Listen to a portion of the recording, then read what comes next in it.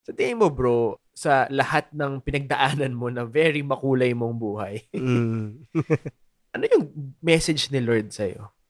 Para sa akin, ang message ni Lord na kahit na ilang beses ka pang magkamali, ilang beses ka pang tumalikod sa Kanya, God will always be faithful to you. Amen. God will always be there for you. The Holy Sheep Podcast is powered by the Abundance Network. Hello, Friendship. This is J. Paul Hernandez, and welcome to the Holy Sheep Podcast. And for those who came here for the first time, welcome here. And for those who are coming back, welcome back. Woo! And with me is our anak ng tupa, Nico Campusion. Friendship din siya. So, with us, we have a special guest today. We don't know if he's a friendship or anak ng tupa. We'll figure it out later. But we are so blessed because Nico and I are not just friends with this guy. We serve with him. Basically, if there's a war, side to side kami. Like, magkakasama kami sa gera. Amen. We're fighting the same war of life, of hope, of serving God, God's kingdom. So, it's just not just friendship, but there's just that bond na, you know, you're always watching out for each other. So we're really blessed to be with this person because he's very, very busy. And we've been asking him to be in the show and, you know, glad that he's available today. And yun, so our guest today is Randall Serrano. I'll ask him to introduce himself to you in a bit, but I'll just give an intro about him. So Randall Serrano, our guest today, is the podcast host of Bukasyon.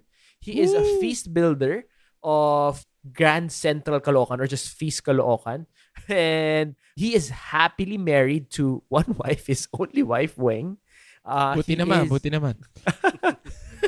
And as you know, Friendship, if you've been here for a while, us people at the Feast, we are not employed. We are bivocation missionaries. So outside of his ministry, he is a United manager.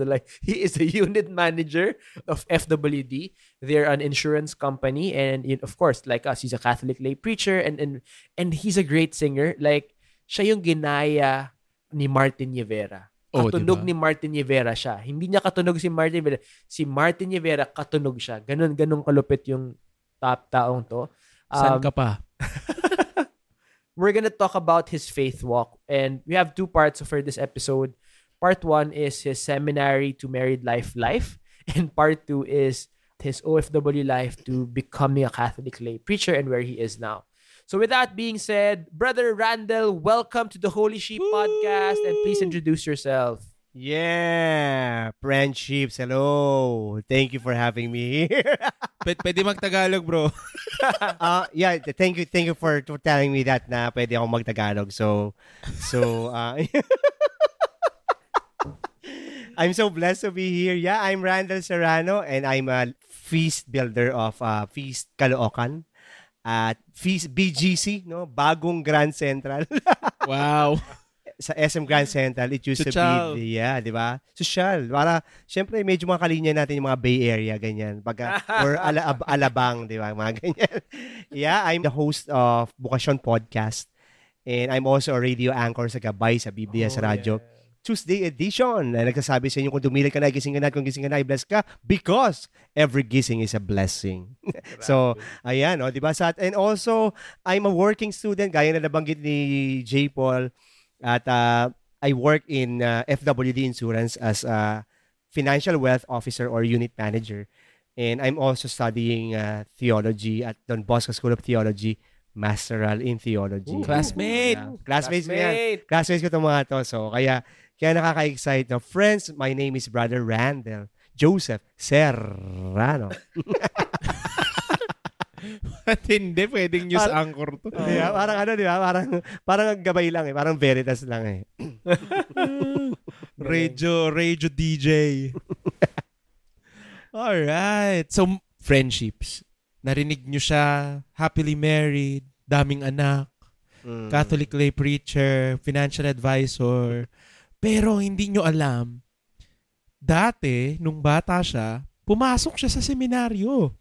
So, he has a seminary journey. So, he went through formation, tapos tinawag siya ni Lord sa ibang tipo ng bokasyon. No? And I think we have something to learn here as well. So, let's interview him about his seminary journey. No? So, Brother Randel, bakit ka pumasok ng seminaryo? Anong naisip mo at pumasok ka ng seminaryo? Pumasok ako ng seminaryo kasi talagang bata pa ako. Gustong-gusto ko maging pare. Nag-start yun nung sakristan ako. So, sa aming parish. Tapos mayroong mga seminarista. Nakikita ko, nakakasabay ko lagi. Yung mga kasabay ko mga seminarista, sabi ko, ba't ganito yung mga seminarista? Parang prim and proper. Tapos ang pula ng labi, yung mga ganyan. So, naglalagay ako ng mga, alam mo yung kending lips? Oh my gosh! Naglalagay ako nun. Parang kasi, ba't parang may kakaiba sa kanila eh. Sabi ko parang kakaiba. Tapos, I was 15 when I decided to enter the Our Lady of Guadalupe Minor Seminary. So, after ko ng second year high school, dun sa amin sa Navotas, you know Navotas, the fishing capital of the Philippines. So, pumasok ako na Our Lady of Guadalupe. Ayaw ng tatay ko. Ayaw ng tatay kong pumasok. Well, alam nyo na, nakikita nyo naman. Bakit kanyo? Sayang lahi. Di nila kita, bro. Kami lang tayo lang nasa Zoom. Sa picture, damihan natin yung picture niyang gwapo siya. Para, diba? So, yun. Pumasok ko ng Our Lady of Guadalupe Minor Seminary. Tapos, tumakas ako talaga ng exam ko. Ayaw ng father ko. Wala na siyang magawa nung lumabas na yung mga results ko. So, pumasok ko ng seminary. Tapos, talagang pangarap ko maging pare. Then, I entered San Carlos Seminary for my philosophical studies. So, doon ako nag-aral ng philosophical studies ko. Shout out sa mga listeners nating Carlisians. Yan. Carlista. Yan. So, yun. Then, yun yung aking 4 years journey. Yun yung pumasok ako. Talagang, dream ko talagang maging pare. Sobrang buo sa akin yun na gusto kong maging pare. What does seminary life look like? Seminary life. Nung bago ako pumasok, siyempre sobrang ideal ka na, wow, eto, nandito ka na, banal ka, lagi kang magdadasal, ganyan. Wow! Diba? Pumasok pa lang banal na. Diba? Oo, ganun. Iba. But seminary life is but just a normal life. Para ka lang nag-aaral sa labas na ipinasok mo sa loob ng 4 structures of the seminary. Ganun. Tapos, you have a rigid schedule. So, you need to maintain 3 things, no? Academic life, spiritual life, community life. Yan ang mga kailangan mo i-maintain, i-measure ka diyan. So, normal lang. Pagdating mo doon, normal lang mga tao, normal lang mga bata, normal na mga seminarista na nag-aaral, na nagdi-dream na maging pare. Paano na measure yung community life? Kasi na-imagine ko, academics, syempre may grades yan. Correct, spiritual life mo, malamang, basta gumigising ka at umattend ka dun sa mga prayer habits nyo, di ba? And yung mga masses nyo and yung mga spiritual exercises nyo. And community life, paano yun na-measure? Ang community life, meron kami sa seminary, meron kaming kanya-kanyang spiritual director. So, you get to meet with your spiritual director every month. So, you talk to him, interviewin ka niya, kumustahin ka niya, ganyan. Meron kaming evaluation every year. Ine-evaluate kami kung ano yung feedback ng mga formators. And then, peer feedbacks. So, meron kaming ganun. Oh, wow. So, kung ano yung feedback ng mga peers mo, kung sino ka at ano ka. So, meron ganun. May ganung measurement kami. So, every year is a vindication year for us. Nakakatakot kasi pagka-evaluation na, hindi mo alam kung sino yung mapapalabas or lalabas. Yun yung mahirap. Oh my gosh, parang PBB. Yun, 1 point po para kay Correct. 2 points parang po para kay Serrano. Hindi po kasi siya nagpa-flush ng toilet. So, yung community life, parang kung ano yung mga ginagawa nyo kung you get along with your classmates, with your other people in the community. Kasi, meron kami mga groupings na para tayong mga may LG, light group, na ganyan. So, you get to meet other levels. So, hindi lang ikaw. So, marami. Tapos, kung nami-measure ka, kung naglilinis ka ba, pagka ba house cleaning, naglilinis ka, ganyan. Or kapag kami community activities, are you there? Nakikipag-participate ka ba? So, basically, it's relationship. Yes, within the community. Right. Well, it's it's a good measure kasi nga that's what community is, di ba? Pag nagpari ka or nag-religious ka, sila yung pamilya mo eh. Correct. Community. Okay. So para sa mga nag-iisip kung magpapasok ba kayo, magsa-search in ba kayo, ganito ang itsura niyan. As per an insider. Brother Randall Serrano. Japes, you were saying something. Hindi, may singit lang ako. Randall, di ba? Siyempre, all boys kayo seminaryo, San Carlos.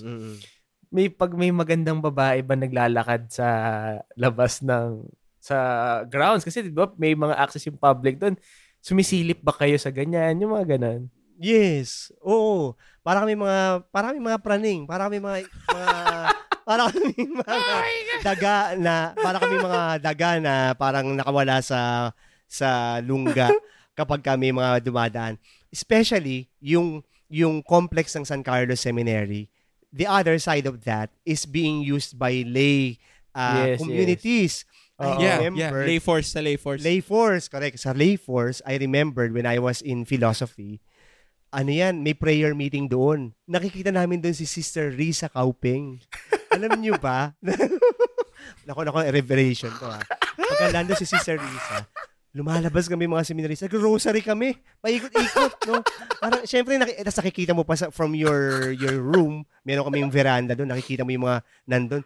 Mga seminarista, kunyari, mag-rosary, papansin din, alam mo yun, normal lang eh, kasi parang alam mo yun, normal kami mga tao eh, yun siguro yung bagay na if you will be asking about seminary life, we are but just normal. Kung ano kayo, ganun din kami.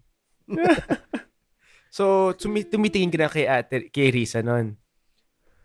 Oo, yes. Ate Riz. Ayaw magpatawag ng tita nun eh. Ate Risa. Brother Randall. Mga seminarista daw sa San Carlos. Ano ba community niya nun? Sa Rosary. Oh. Elim. Parang na-elim siya nun. Elim. Well, it's good to hear na tao rin kayo. No? Tao rin kayo in that journey. Hindi kasi meron talagang mga alam mo yung just like you were when you were younger, when you look at people in seminary, parang wow, grabe. Correct. May kakaiba sa kanila. Correct. Yun, but they're people. Just like us trying to find out what vocation we are being called to. Naalala ko nga, may share ko lang, no. Naalala ko nga dati pagka pumupunta kami sa mga schools for vocation talks. We went to a private school and then gave a talk to the students, inviting them to enter the seminary, ganyan. Tapos nag-CR kami.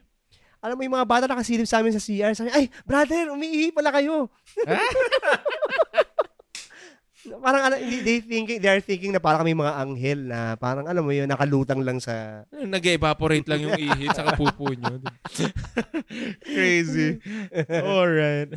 So, bakit ka naman lumabas? What was the turning point that you were able to say na... Kasi you were describing it. It sounds fun. Seminary sounds fun. Right.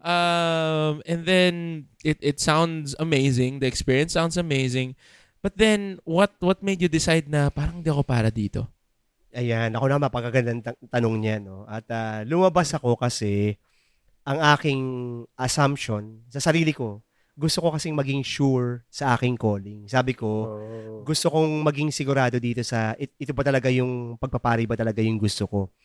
Yun ang sabi ko nung time na lumabas ako. But the reality is this, ang totoong reason kung bakit ako lumabas, na inamin ko lang sometime in 2018 sa Manila Cathedral pa. Shinare ko yan sa Manila Cathedral. So, lumabas ako because I was unfaithful to my call. On the contrary, that I was sobrang ganda ng desire ko to enter the seminary, to become a priest. Behind that is I was unfaithful to my call. Because sometime when I was in my journey, may nakilala akong girl sa parish, ganyan, tapos naging girlfriend ko siya. So parang gano'n. So tapos I kept the relationship while I was inside. So I was living double life. Grabe. So, totoo 'yun. Grabe, brother. So yung mga after we were allowed to go out, no, pagka free afternoons, ganyan. Tumatakas ako talaga. Imbis na manood ako ng sine, punta ako sa school niya, ganyan. Magde-date kami, ganyan.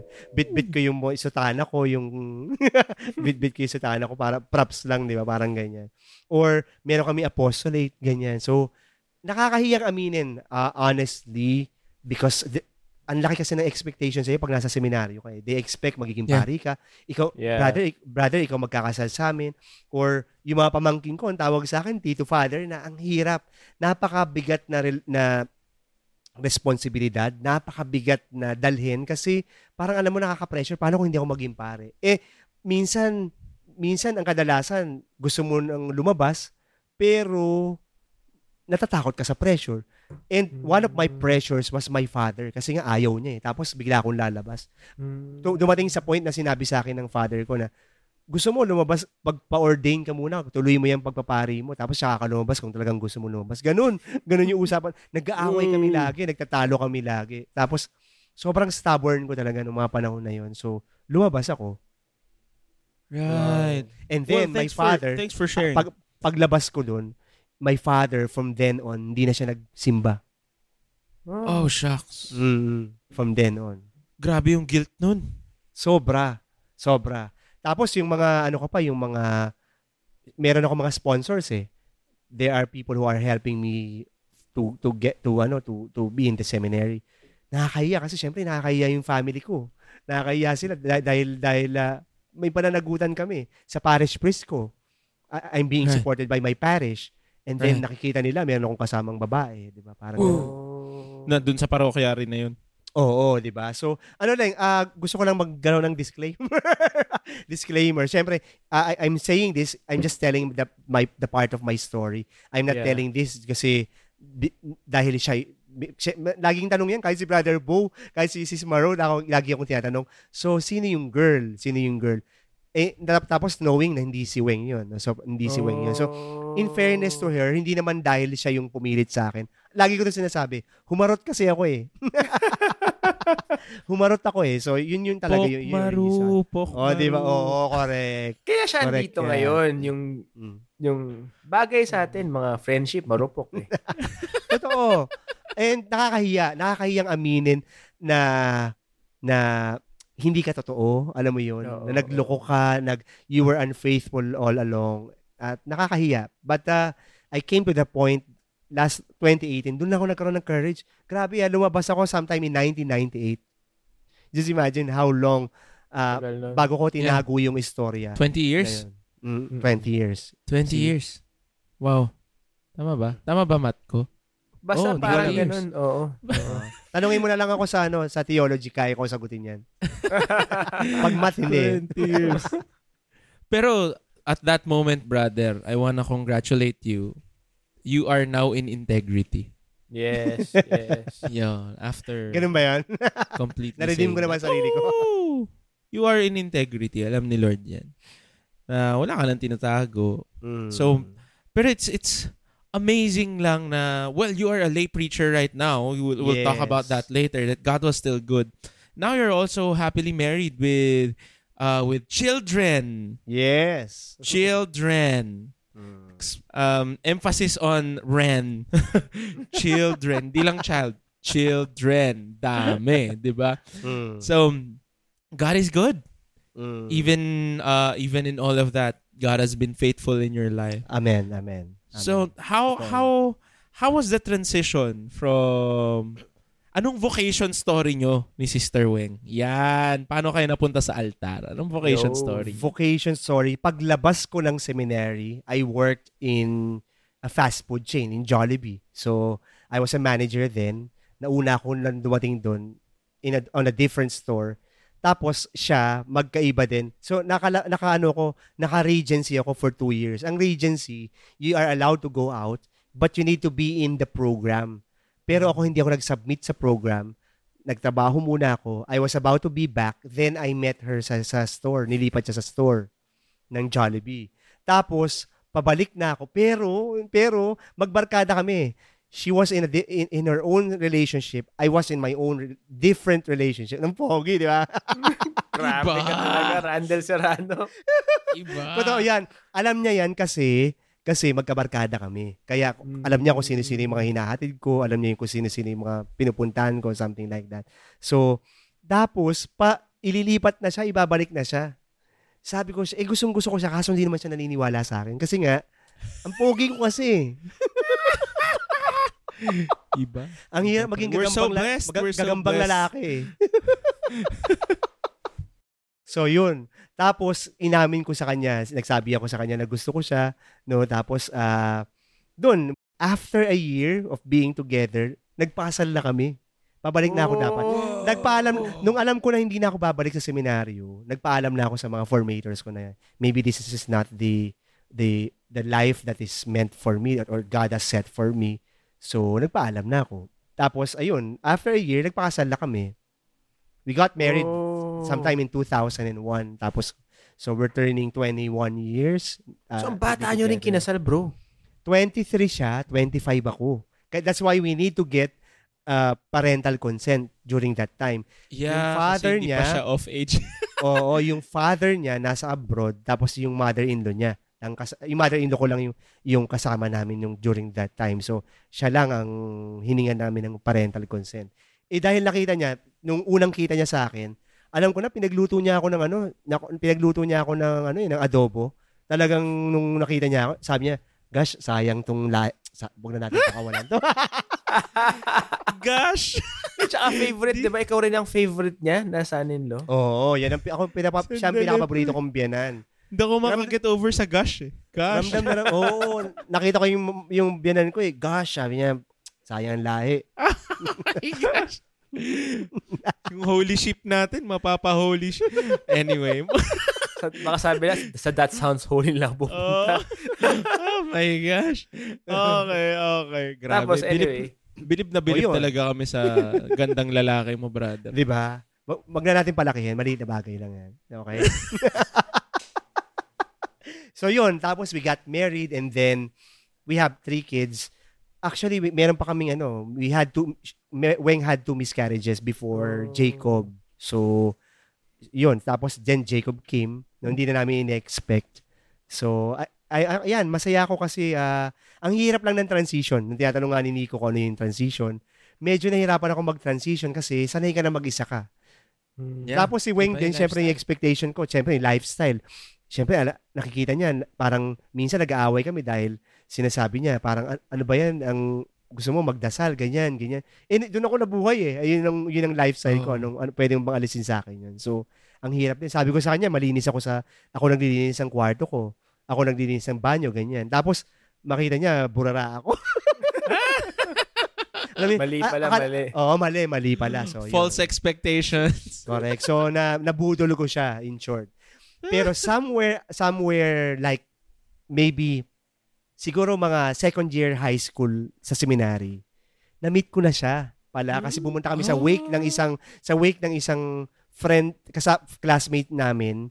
Pang-Korea novela pala tong story. May mga estudyante doon, nandun sila. Yung kapatid nung ka-classmate ko, ka-classmate pala niya. So they were there.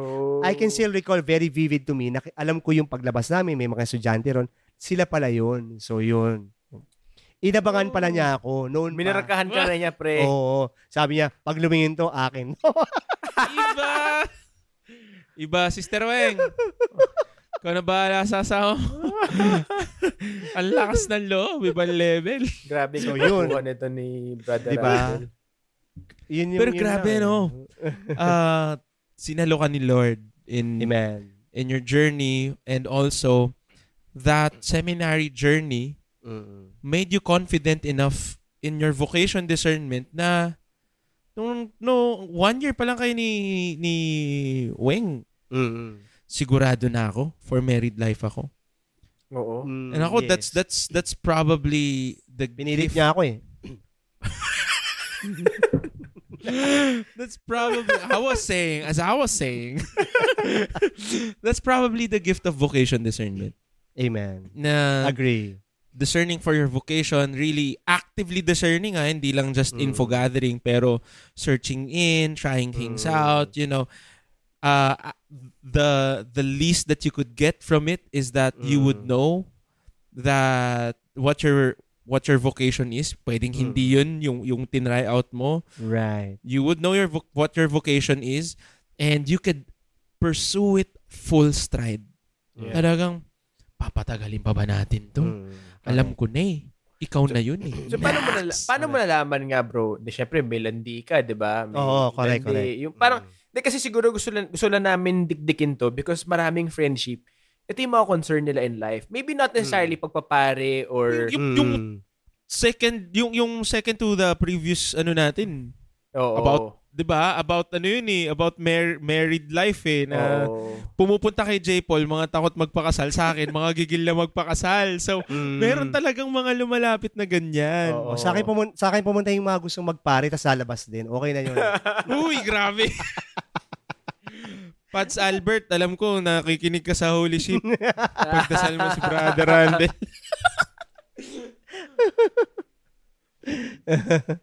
Yeah, so paano yun, no? And J. Paul, what was your exact question about? Parang, yun lang, parang, siguro kung pwede mo ikwento, o kung ano yung, may tumilaok bang manok, yung mga ganyan.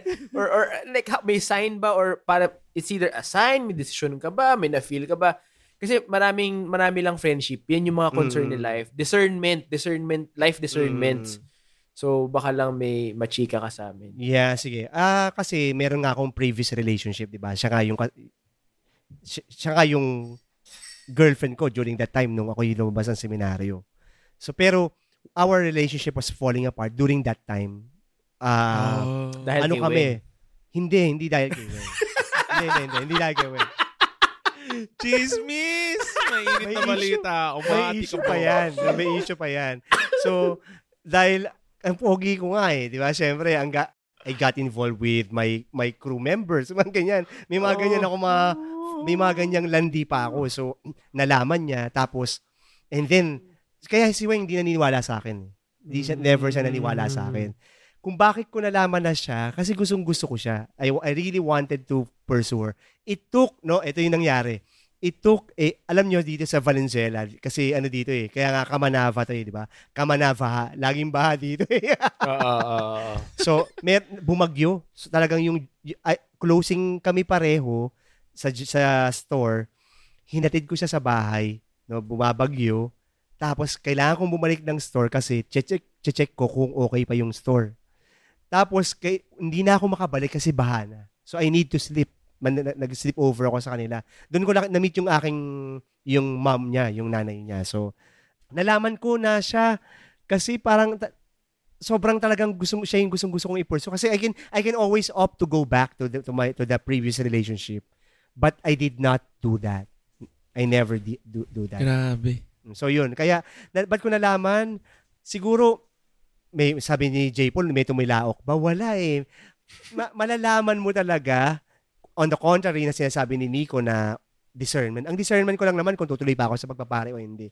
Pero ako, during that time, alam ko na mismo na si Weng yung hindi ko basta malalaman mo talaga na ito yung tao na gusto ko. This is the person that I want to spend my life.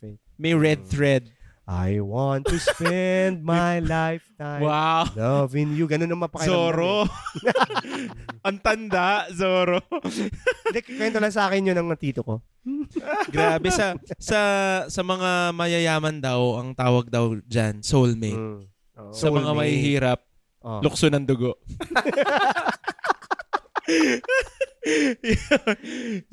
So yun, di ba? Parang grabe yung aming journey. So, nalaman ko naman din na siya. Tapos, galing, lahat yung wedding namin, kami lahat nag-prepare. Yung mga sweldo namin, unti-unti. Kami yung nag-ano. So, talagang pinagpursigihan namin. No? Naawa kasi rin ako kay Weng. No? Parang naisip ko kung babalik ako ng seminaryo, paano naman siya, kawawa naman siya, di ba? Oo nga, salamat ng marami sa yung charity. Tawag dyan charity. Ayaw niya lang malungkot si Weng, di ba? Oo, di ba? Ibang klaseng pagmamahal. Nag-sacrifice ako. Walang bahid ng selfishness saka self-centeredness dun sa... So, sabi niya nag-sacrifice siya parang kay Weng. Siguro ikaw next episode, kailangan natin i-verify kung tama lahat ng sinasabi ni Ran. Amazing story. Na, grabe, sinalo pa rin ni Lord, no? Yeah.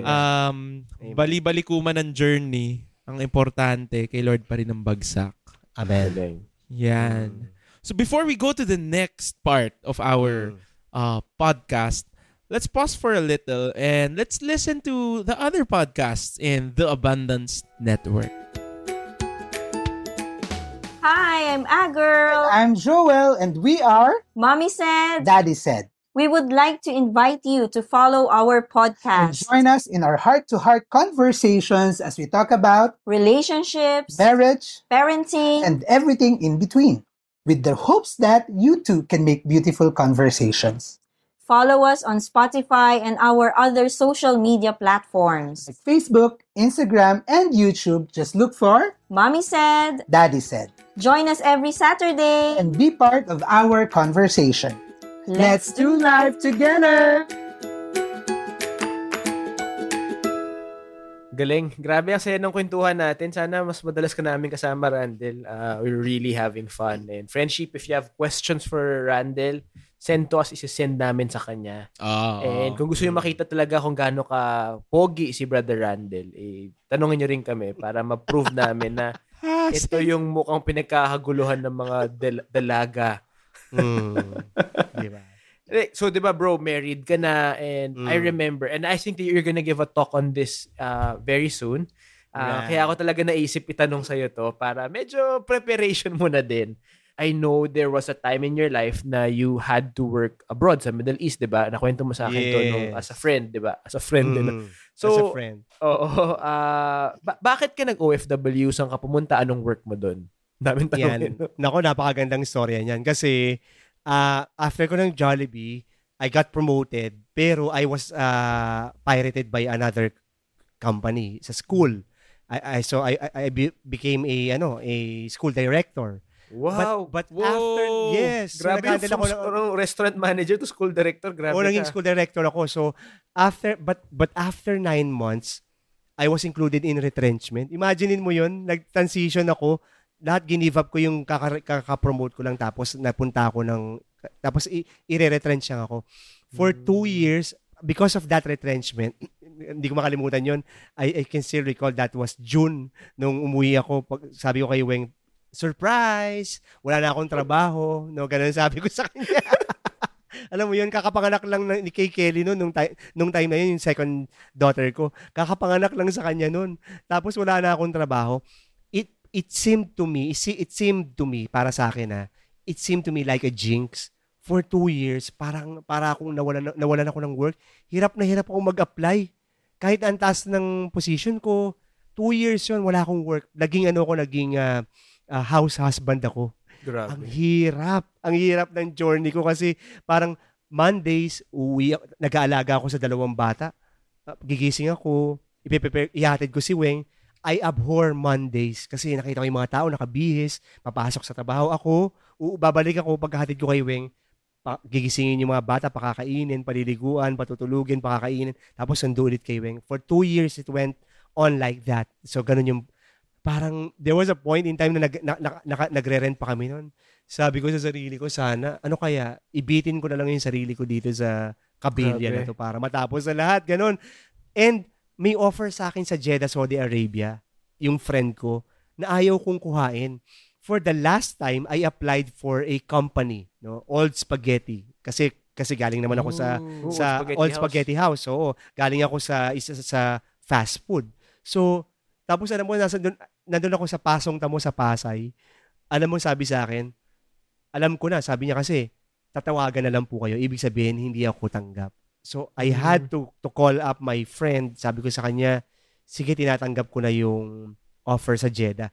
Kasi, 2 years lang naman. Every year daw uuwi. Akala ko, na yung uuwi na yearly lang naman, is just like 12 months. And 1 month is 4 weeks. And week is like 7 days. And days is like 24 hours.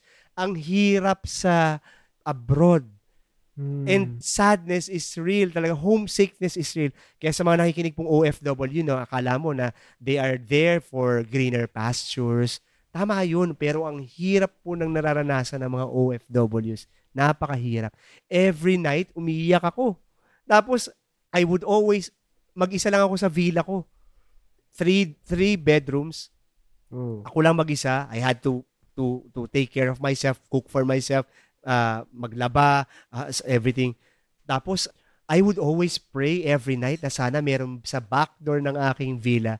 May pinto, baka maiyak pa ako ngayon may pinto na sana paglabas ko, na I'm in the loving arms of my wife and my kids. Bago ako umalis, kulang na lang itali ko yung sarili ko sa pinto ng airport. Sana wag lang ako umalis. Bakit? They were just 2 years old and 1 year old. So parang ang hirap, no? Ang hirap batahin ng para sa isang ama na umalis, para sa isang anak na sasabihin mo for greener pastures.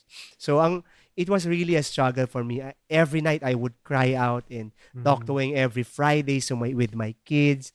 Pero ganun lagi, the sadness won't go away.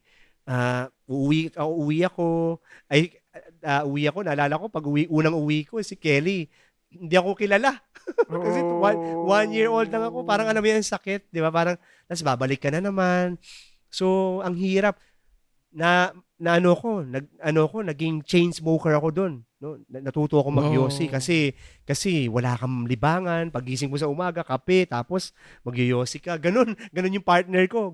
Pagising sa umaga, yosi, tas kape. Kasi nakakawala ng stress. Bumili ako ng PlayStation. Nauubos ko yung yosi ko sa bibig nang hindi ko na yoyosi, pero naglalaro ako ng PlayStation. Maglalaro ko basketball. Doon ako nag-gym. Nag-gym ako doon. So, meron ako mga kasama doon ng mga gym instructors. Siniruan nila ako. Grabe, sobrang laki ko noon. So, talagang naalala ko noon, unang Pasko ko, ano nga yun, 24. December 24. Nandun ako sa ibabaw, nandun ako sa gym. Pinapagod ko yung sarili ko para pag uwi ko, matutulog na lang ako. Kasi hindi, iiyak ka eh. Iiyak ka talaga. Kahit na nasa middle ng trabaho ka, iiyak ka. Kasi sa sobrang miss mo yung pamilya mo. Ang hirap na naging struggle ko rin. Then after 2 years, I had to go home kasi we won the case dun sa aking previous, yung sa job na niretrench ako. So, my wife told me na, sige, uwi ka na lang, magtayo na lang tayo ng negosyo, ganyan-ganyan. So, that's what I did. So, nung pumunta ako nung umuwi ako, after 2 years lang ako kasi hindi ko kaya. Kaya hanga ako dun sa mga 10 years na 15 years, 20 years who are abroad and really taking that journey of being to sacrifice, no, for the family. Grabe. Naiyak pa ako tuloy. Pinaiyak niyo ako eh. Anong ginawa mong business sabi niyo magtayo ka ng business? Anong business ginawa niyo? O yun, after nun, umuwi ako. So, nag-put up kami ng internet cafe. During that time, that was the hype of internet cafe. So, yung pera na nakuha namin, talagang ginamit namin lahat sa negosyo. And then, it was doing well. And then, we put another one. Tapos, itong another one na nilagay namin, ito yung nalugi. Ito yung nalugi. Tapos, nung nalugi siya, kinain niya pati yung first namin na negosyo. So, parang, so we had nalugi kami. So, we had to close. No, grabing, ayokong i-give up kasi brainchild namin dalawa yun, ng misis ko, pangarap namin yun. Tapos, isinara namin. So, wala. So, back to zero na naman kami. So, ang hirap. So, that was a time, I don't know if sana hindi ko na-preempt. That was a time, kaya ako naghanap ng, kasi nung lumabas ako, I decided to be away from the church. Right. Totally, hindi ako, kung gaano ako ka-involved sa parish, sa simbahan, sa church work, totally nag-detach ako. Grabe. So I was away from the church. It took a circumstance, no, naghanap ako, I was looking for something. So, naalala ko, si Brother Bo, nababasa ko na yung mga yung mga magazines niya, noon pa, kerigma pa, sa seminaryo. Yung, dati papasok sa seminaryo, gusto niya magpare before, tapos nag-decide siya mag-asawa. Nasundan ko lahat yun, yung Brother Bo, na nasa seminaryo ako. So, punta ako sa PICC. Sinama ko yung wife ko. And then, tapos pagdating ko dun, corny ako. Alam mo, pagpasok ko dun, sabi ko, ang aarte ng mga tao dito. Oo, nyo. Magpe-pray lang kayo. Paiyak-iyak pa kayo. Mga ganyan-ganyan. Oh, promise. Tapos, nung nandun ako, sabi ko, syempre, 7 years ako sa loob ng seminaryo. Yung mga kanta, mga Hillsong, talaga, sabi ko, shucks, pang born again to eh. Sabi ko, hindi naman to pang Catholic. Akala ko ba Catholic tong ano. Eh kasi hindi ako sanay sa mga ganong song. Sanay ako sa gantong song, di ba? Diba? Ganto ako sa mga gantong sanay na song. Veni Creator Spiritus Mentes Tuorum Visita. Yan mga ganyan akong mga sanay na song. Pwede naman ganyan yung, diba? Yung kanta, pero oo, di ba? Techno. Pero nung nandun ako, I felt like Brother Bo was just speaking to me. Since the time that he was speaking, I was crying. I was crying at the side. Talagang iyak ako ng iyak. Pakiramdam ko that the Lord is speaking to me. And I was thirsty. Naalala ko yung aming dinadasal sa seminaryo, sa Liturgy of the Hours. Yung Psalm doon, Psalm 63.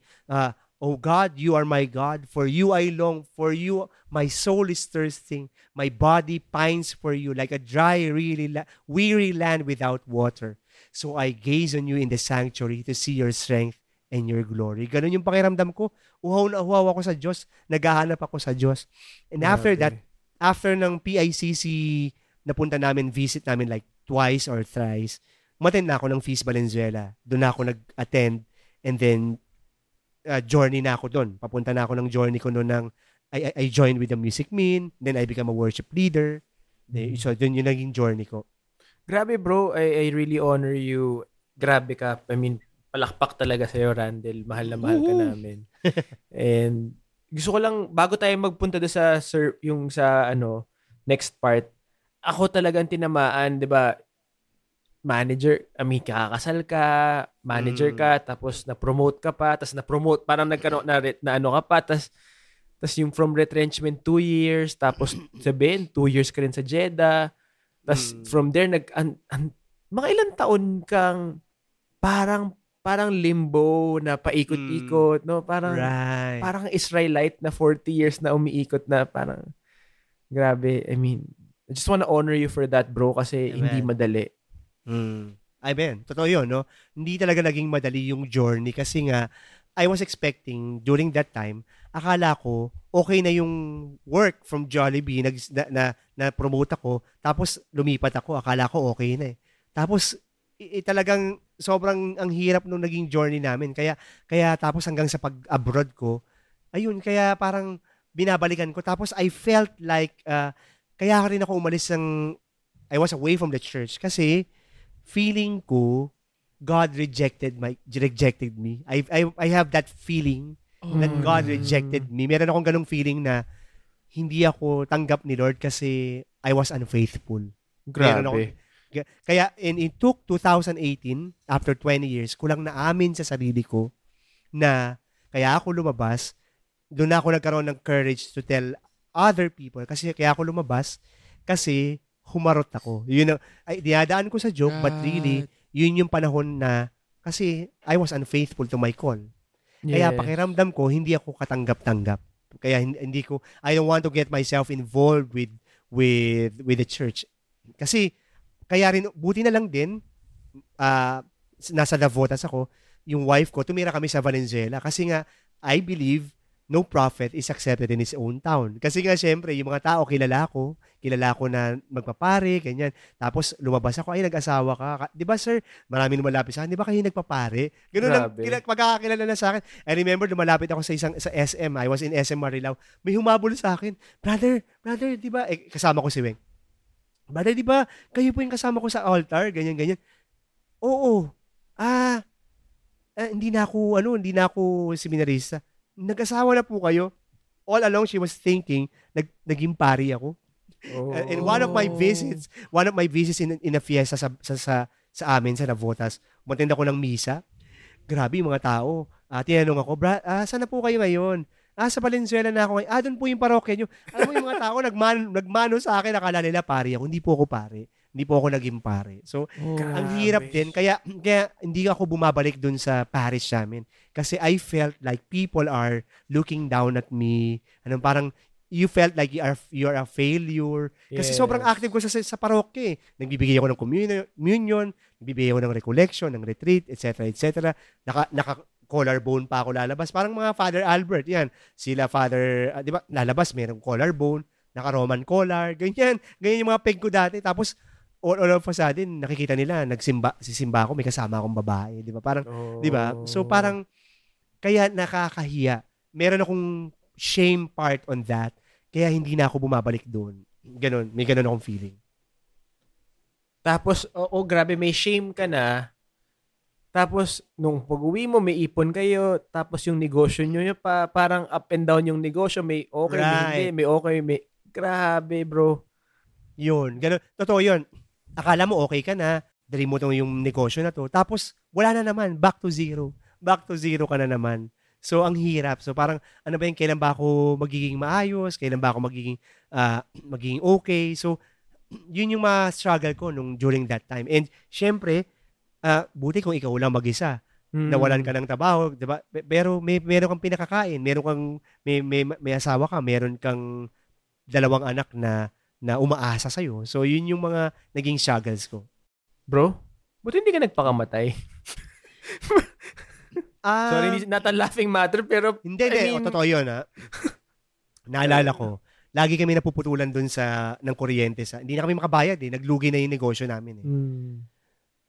Kailangan ko makiusap sa Meralco. Sir, bibigyan kita 500, wag mo lang akong putulan ng kuryente. I-extend mo pa until makaipon ako para makabayad, something like that. I remember, papunta ako sa magbabayad ako ng kuryente. Alam mo, may motor ako noon eh. Nakabili ako ng motor noon. Tapos, sabi ko, may nasalubong akong malaking truck. Sabi ko, ibangga ko na lang kaya yung sarili ko rito para matapos na lahat. May gano'n akong mga thrice yun. May mga 3 times ako nag-isip na gano'n na pag binangga ko yung sarili ko dito, tapos na. Kasi parang feeling mo failure ka eh. Failure yung lahat sa'yo, sa buhay mo. Tapos, syempre yung nung mawalan nga ako ng work, naalala ko, usong-uso yung baller ID. Yung baller ID. Nagpabili ako kay Weng. Sabi niya, wala tayong pera. Alam mo, so umiyak ako. Pumunta ako sa Ortigas kami noon eh, sa galeriya. Umiyak ako doon talaga. Sabi ko, nung may trabaho ako, kaya kong punuin yung braso ko ng baller ID, parang long sleeves eh. Tapos wala ka ng trabaho ngayon, parang baller ID lang. Di ako makabili. Ganon. So parang, I look down on myself. What kept you from doing that? Na ibangga mo yung motor? Siguro rin eh.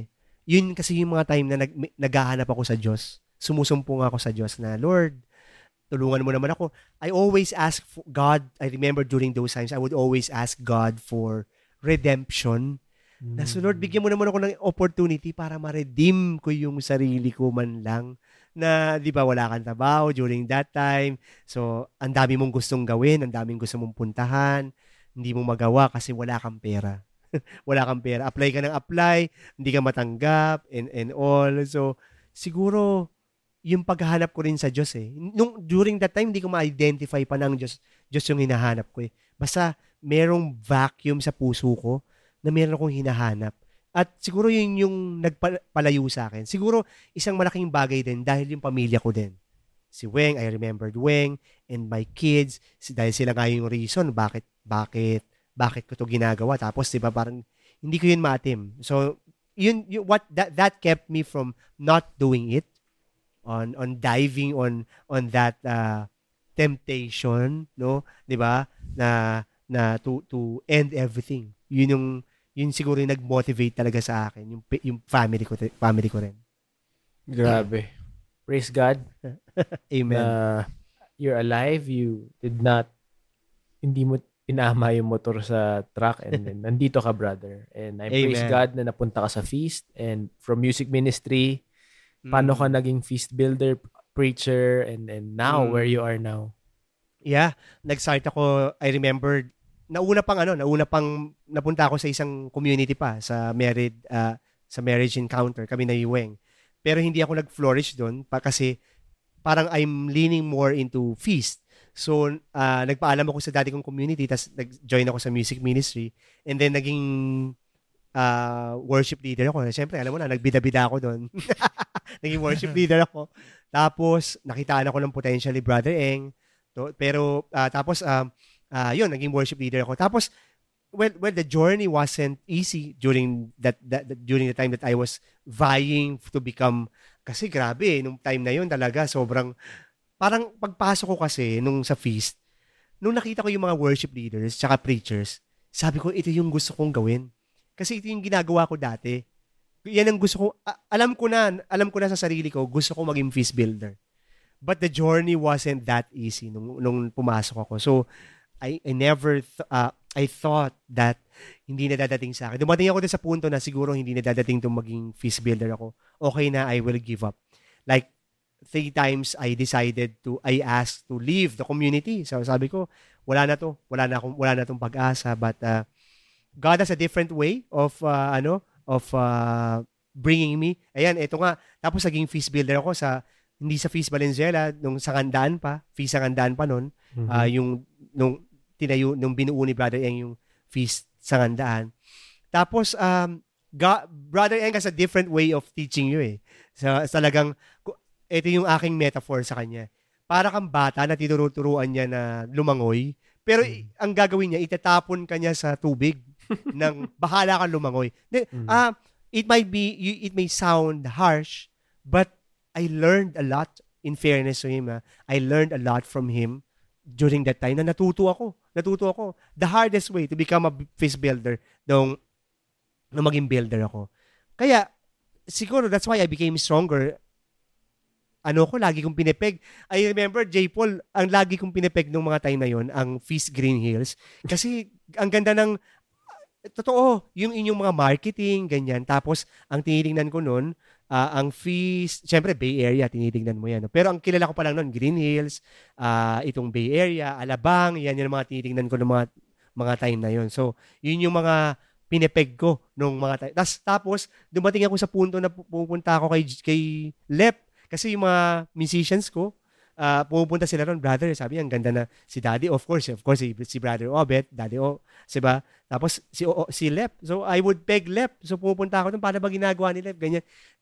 I pick up flowers from Feast Green Hills. Sabi ko sa kanila, ganito ginagawa nila, gayahin natin to. As in, naalala ko noon, J. Paul, meron pa kayong mga dance min, no, ng mga mommy. Naalala ko yun. So, ayun, sabi ko, tingnan nyo, gayahin natin sila. So, kita mo naman talagang pina-follow ko noon pa ang Feast Green Hills. Kasi nasundan ko yan, yung mga, may youth camp, may camp kalye, tapos walang dance min. Ang nagsayaw yung mga nanay. Yes. Ginaya ko yun sa Green Hills. So sobrang nakakatuwa. So, ang hirap din, pero yung ang taas ng tingin mo sa pagiging feast builder, na ito parang halos Diyosin mo na yung mga feast builder. Tapos, ito, nandito ako. Masaya ako kasi parang, ganito kasi paniniwala ako sa pagiging builder. You are only given one best shot. Parang free throw. Isa lang yan. Galingan mo na. Ako talaga, I really give all my all sa feast. No matter how simple my feast is, no, binibigay ko talaga kasi yun ang paniwala ko. We were only given one best shot here. Lalo ngayon, di ba? After natin mag-retire, di ba? May retireable age na tayo, di ba? Pag hindi mo binigay pa yung best mo, ano pa? So, kaya lumutang yung Bukasyon Podcast. Kasi nga, all along, I thought God rejected me. God rejected my call. Kaya alam nyo, mahal na mahal ko tong bukasyon ko. Para sa akin, bukasyon ko tong this is God's calling for me, itong pagiging feast builder ko. Yes. Kasi, all I thought, na nire-reject niya ako. Pero tinawag niya ako ulit eh. Yeah. Even in spite of my unworthiness, in spite of my unfaithfulness, He was faithful all along. Amen. Kaya alam nyo, naalala ko noon si J. Paul, no? Kaya si J. Paul, magka-seatmate kasi kami. So, siyempre si Nico kasi nasa Alta Sociedad siya, nasa kabila siya. So, Alabang. So, kami nasa Feast Valley kami, di ba? Valenzuela. So, si J. Paul yung lagi kong kausap. Nag-uusap kami lagi, nagkukwentuhan kami. So, kaya siya yung aking fave seatmate. So, ayan, kinukwento ko yan. Kaya, sobrang first time that I attended the Feast Builders meeting, sobrang, wow, heaven. This is heaven for me. I never miss Feast Builders meeting kasi I learn a lot. Imaginein mo itong mga tinitingala mo tapos kausap mo na ngayon. Mm-hmm. Kaya, mas matangkad kasi kami kay Randall, kaya tinitingala. Hindi, totoo yun. Kahit sino magsalita doon, talagang I really look up to these people. I learn. Alam nyo, pagka mag-share kung sino man na builder doon, ano yan, bit ko yan. Excited ako. Tatawag na ako agad sa events head ko. I-apply natin, ganito yung ginagawa daw nila. I-apply natin this Sunday. Ganun ako ka-eager. Ganun ako sobrang ka-eager. Kasi naniniwala ako, God gave me second chance. God is a God of second chances. Kaya, yung mga panahon na akala ko nire-reject niya ako. Yung mga panahon na akala ko ayaw niya sa akin, tinawag niya ako ulit. So, here I am. So, here I am, Lord. I come to do your will. Make of me what pleases you. Ganun na aking panalangin lagi. Mahirap yung mga dasal na yan, brother. Kalmahan mo yan. Naririnig nila. Kalma. Ang maganda lang, kasi parang masaya ako kasi I'm happily married, but I can still do the ministry. Alam mo yun? Yun yung blessing para sa akin. Kasi, pinangarap ko kasi maging pare. Pwede ko bang sabihin that I've seen the best of two worlds? Siguro, some way or somehow, nakita ko yung buhay ng, kasi naniniwala ko yung seminary life, ano na yan eh, that's already the priestly life. Doon pa lang nag-uumpisa na yung pagiging pari mo. Pagka doon pa lang, pumapalya ka na. Kaya nung pag doon pa lang pumapalya ka na, you will fail. You will surely fail when you become a priest. Naalala ko na I was invited to, for the first time, I was invited to give a recollection to the seminarian sa San Carlos. Yan, salamat kay Father Rolly Garcia, no, na aking kaibigan. Binigyan niya ako ng pagkakataon. That's why, natatawa ako, tinatanong ako ng mga formators, anong sasabihin mo sa kanila? Siguro nag-iisip sila dahil baka i-encourage ko silang lumabas. Dahil lumabas ako eh. Di ba? Pero sabi ko, alam niyo, sinabihan ko yung mga seminarista, mga philosophy department, sinabi ko sa kanila, priesthood starts here and now. Ngayon. Hindi yan pagka nakadapa ka na, para sa akin, formality na lang yan. Yes. Pero pag yung ginagawa mo ngayon, that's already preparation of you who will be lying down, who will be ordained, will get the anointing. Confirmation na lang yun. Pero kung dito pa lang sa formation mo, unfaithful ka na, chances are, when you become a priest, you'll become unfaithful to your call. Why? Because it happened to me. Because it happened to me. Kaya, yun para sa akin, para sa akin, bless ako dito sa sa calling ko na to ngayon, sa vocation ko na to. Praise the Lord. I think it's the same with married life, no? Married life also starts here and now if that's the vocation that you're trying to search for, no? Kung ito yung tinetest out mo. So, sa pagbo-boyfriend, girlfriend mo, married life starts there. Sa pakikipagkaibigan mo sa mga tao, married life starts there. No, and it's like the seminary for the vocation. Right. Yeah. Wow. Correct yan. Yeah. Grabe. I honor you, bro. Ang galing din ni Lord kung paano siya gumalaw sa buhay mo. Buhay niyo ng pamilya mo. Amen. Na He wanted both for you pala. In a sense, because you're still serving full-time mission and full-time family, and grabe what God had planned for you, and we just want to honor you for that. Amen. Salamat sa Diyos. Sa tingin mo, bro, sa lahat ng pinagdaanan mo na very makulay mong buhay, ano yung message ni Lord sa'yo? Para sa akin, ang message ni Lord na kahit na ilang beses ka pang magkamali, ilang beses ka pang tumalikod sa Kanya, God will always be faithful to you. Amen. God will always be there for you. Dahil pakiramdam ko nga, feeling ko ni-reject na ako ni Lord, di ba? Parang feeling ko ni-reject na ako ni Lord. At tapos ito, tinatawag niya ako dito sa sino ako, no? Para humarap sa mga tao, magsalita. 'Di ba? How dare of me to talk about faithfulness when I wasn't faithful in my call, 'di ba? Pero hindi 'yun tungkol sa iyo eh. Hindi 'yun tungkol sa iyo. Sa lahat ng pinagdaanan ko, madaling sabihin, isiksik sa isip. Ngayon na preacher na ako, na lay Catholic preacher, may podcast, radio anchor, lahat ng ginagawa, no? Madaling isiksik sa ulang, galing ko naman. Napagtanggumpayan ko 'yon. But ako, lagi kong tinatandaan, it's not about me. Wow. Babalik ulit ako dun sa, for me, this is you are only given one best shot. Ibigay mo na yun. Yes. Kasi, at tatandaan mo, hindi yan tungkol sa'yo. Tungkol yan kay Lord. Hindi yan tungkol sa'yo. Kahit na gaano ka pakagaling, sabihin niyang iba, ang galing mo naman, brother, umiyak ako kanina sa talk mo. It's all about the Lord. It's not about us. Yun pa rin. Wow. Nix, may tanong ka for Randall. I just want to say, buti na lang di ka sumuko. Amen. Amen. Yan. Thank you for giving God the chance to redeem what has happened in your life. Yes. Amen. Baka maiyak pa ako No, because ako talaga redemption story yung nafe-feel ko the whole episode. And honestly, bro, because we see you and we know you, honestly, talagang legit, we know that we can see from your life that He's not done with you yet. And Amen. truly, yung talagang legit, the best yet to come. Kasi nakikita talaga namin, ang dami po pang i-offer to bless people, to help people, to serve. And para naisip ko lang, para ka rin si King David na tinago for so many years bago siya naging king. And I feel that's part of your life na ang talented mo, ang galing mo, di ba? Ang ganda, promote ka nga kagad-kagad. Tapos biglang parang tapos okay ka. Tapos parang because there's something about you that is just so powerful. And those hidden years, I believe is over and your best years are ahead of you, brother.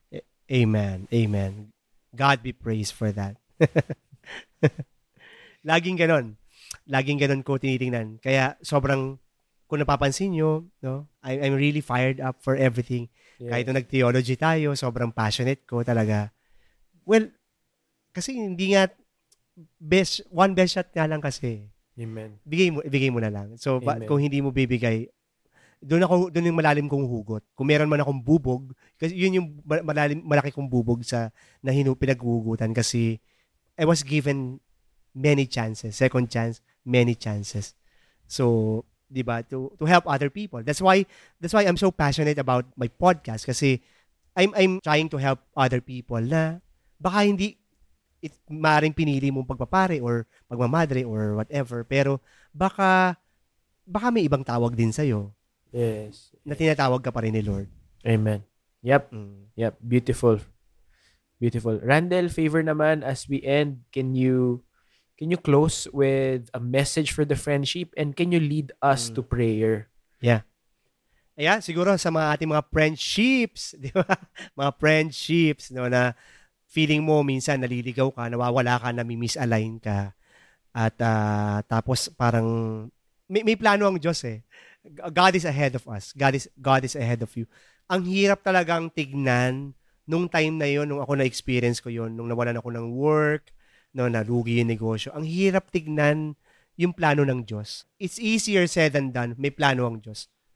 Yung galit ko sa Diyos, yung tampo ko sa Diyos, lahat-lahat na, nasabi ko na. Pero, kailangan natin magtiwala eh. Parang Waze yan eh. Minsan nakakainis yung Waze. Pag nag-Waze ka, di ba? Ba't mo ko dito dinaan? Kaya nga ako nag-Waze para hindi ma-traffic. Tapos, dito mo ko dadaan. Pero kasi alam ni Waze kung saan kanya dapat idaan. Yeah. And I'm sure the Lord also is the same. The Lord does it to us. No? The same way na alam niya, kahit na alam niya may mga traffic, mayroong mga lubak, mayroong mga bawal puntahan or something like that. Pero alam niya, dadalhin ka niya. Iba ang ETA ni Lord sa'yo.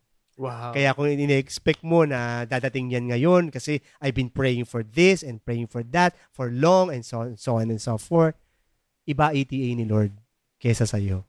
Galing. My ways are not your ways and my thoughts are not your thoughts. Siguro yun. And yun yung all along in my life, in my journey, I've seen that. And always ask the Lord to check your heart. No? Ako yan ang panalangin ko nung bago matapos ang taon. No? Lord, please check my heart. No? Check my heart. No? Yun. Kasi madali nga tayo masilaw sa limelight ng ginagawa natin na pagiging builder. And that, Lord, at the end of the day, we ask the Lord to check our hearts. Kung ano man yung ginagawa mo, hindi sa dami ng ginagawa no? Maaaring nagpipreach ka or something like that, pero you can still be misaligned to the will of God. So yun siguro yung message ko lang sa mga friendships natin. And maybe to lead the prayer, siguro, I ask you to, for those who are Catholics out there, let's do our sign of our faith, in the name of the Father, the Son, the Holy Spirit. Amen. Lord, thank you so much for this wonderful time that you have given us, for this opportunity to bless you, to praise you, and worship you through this platform. Continue to use us, Lord, to the advancement of your kingdom, Lord. Use our lives, our stories to bless other people. At nawa ang lahat ng ginagawa namin, ang patutunguhan ay tanging ikaw lamang, hindi tungkol sa amin. It's not about us, Lord. It's all about you. And nawa ay maintindihan namin that we submit ourselves to your will, that your plans are greater than our plans, that your ETA is not our ETA, that your ways are not our ways, and your plans are not our plans. And to you we submit everything. In Jesus' mighty name, amen. Amen. Father, the Son, the Holy Spirit. Amen. Thank you so much, Randall. We love you, brother. And the Amen. friendships We love you too. you. And for everyone, friendships, thank you so much for joining us. Please give us a 5-star rating on Spotify or give us a review on Apple Podcasts. And please share this episode, especially for your friends who are struggling, suffering, rejected, redirected, and all of those things. And so for some of your friends now who feel suicidal, all of them, just give this story, and I believe that God will embrace them as they listen to Randall's story. And see you on our next episode, and just message us. God bless you, friendship.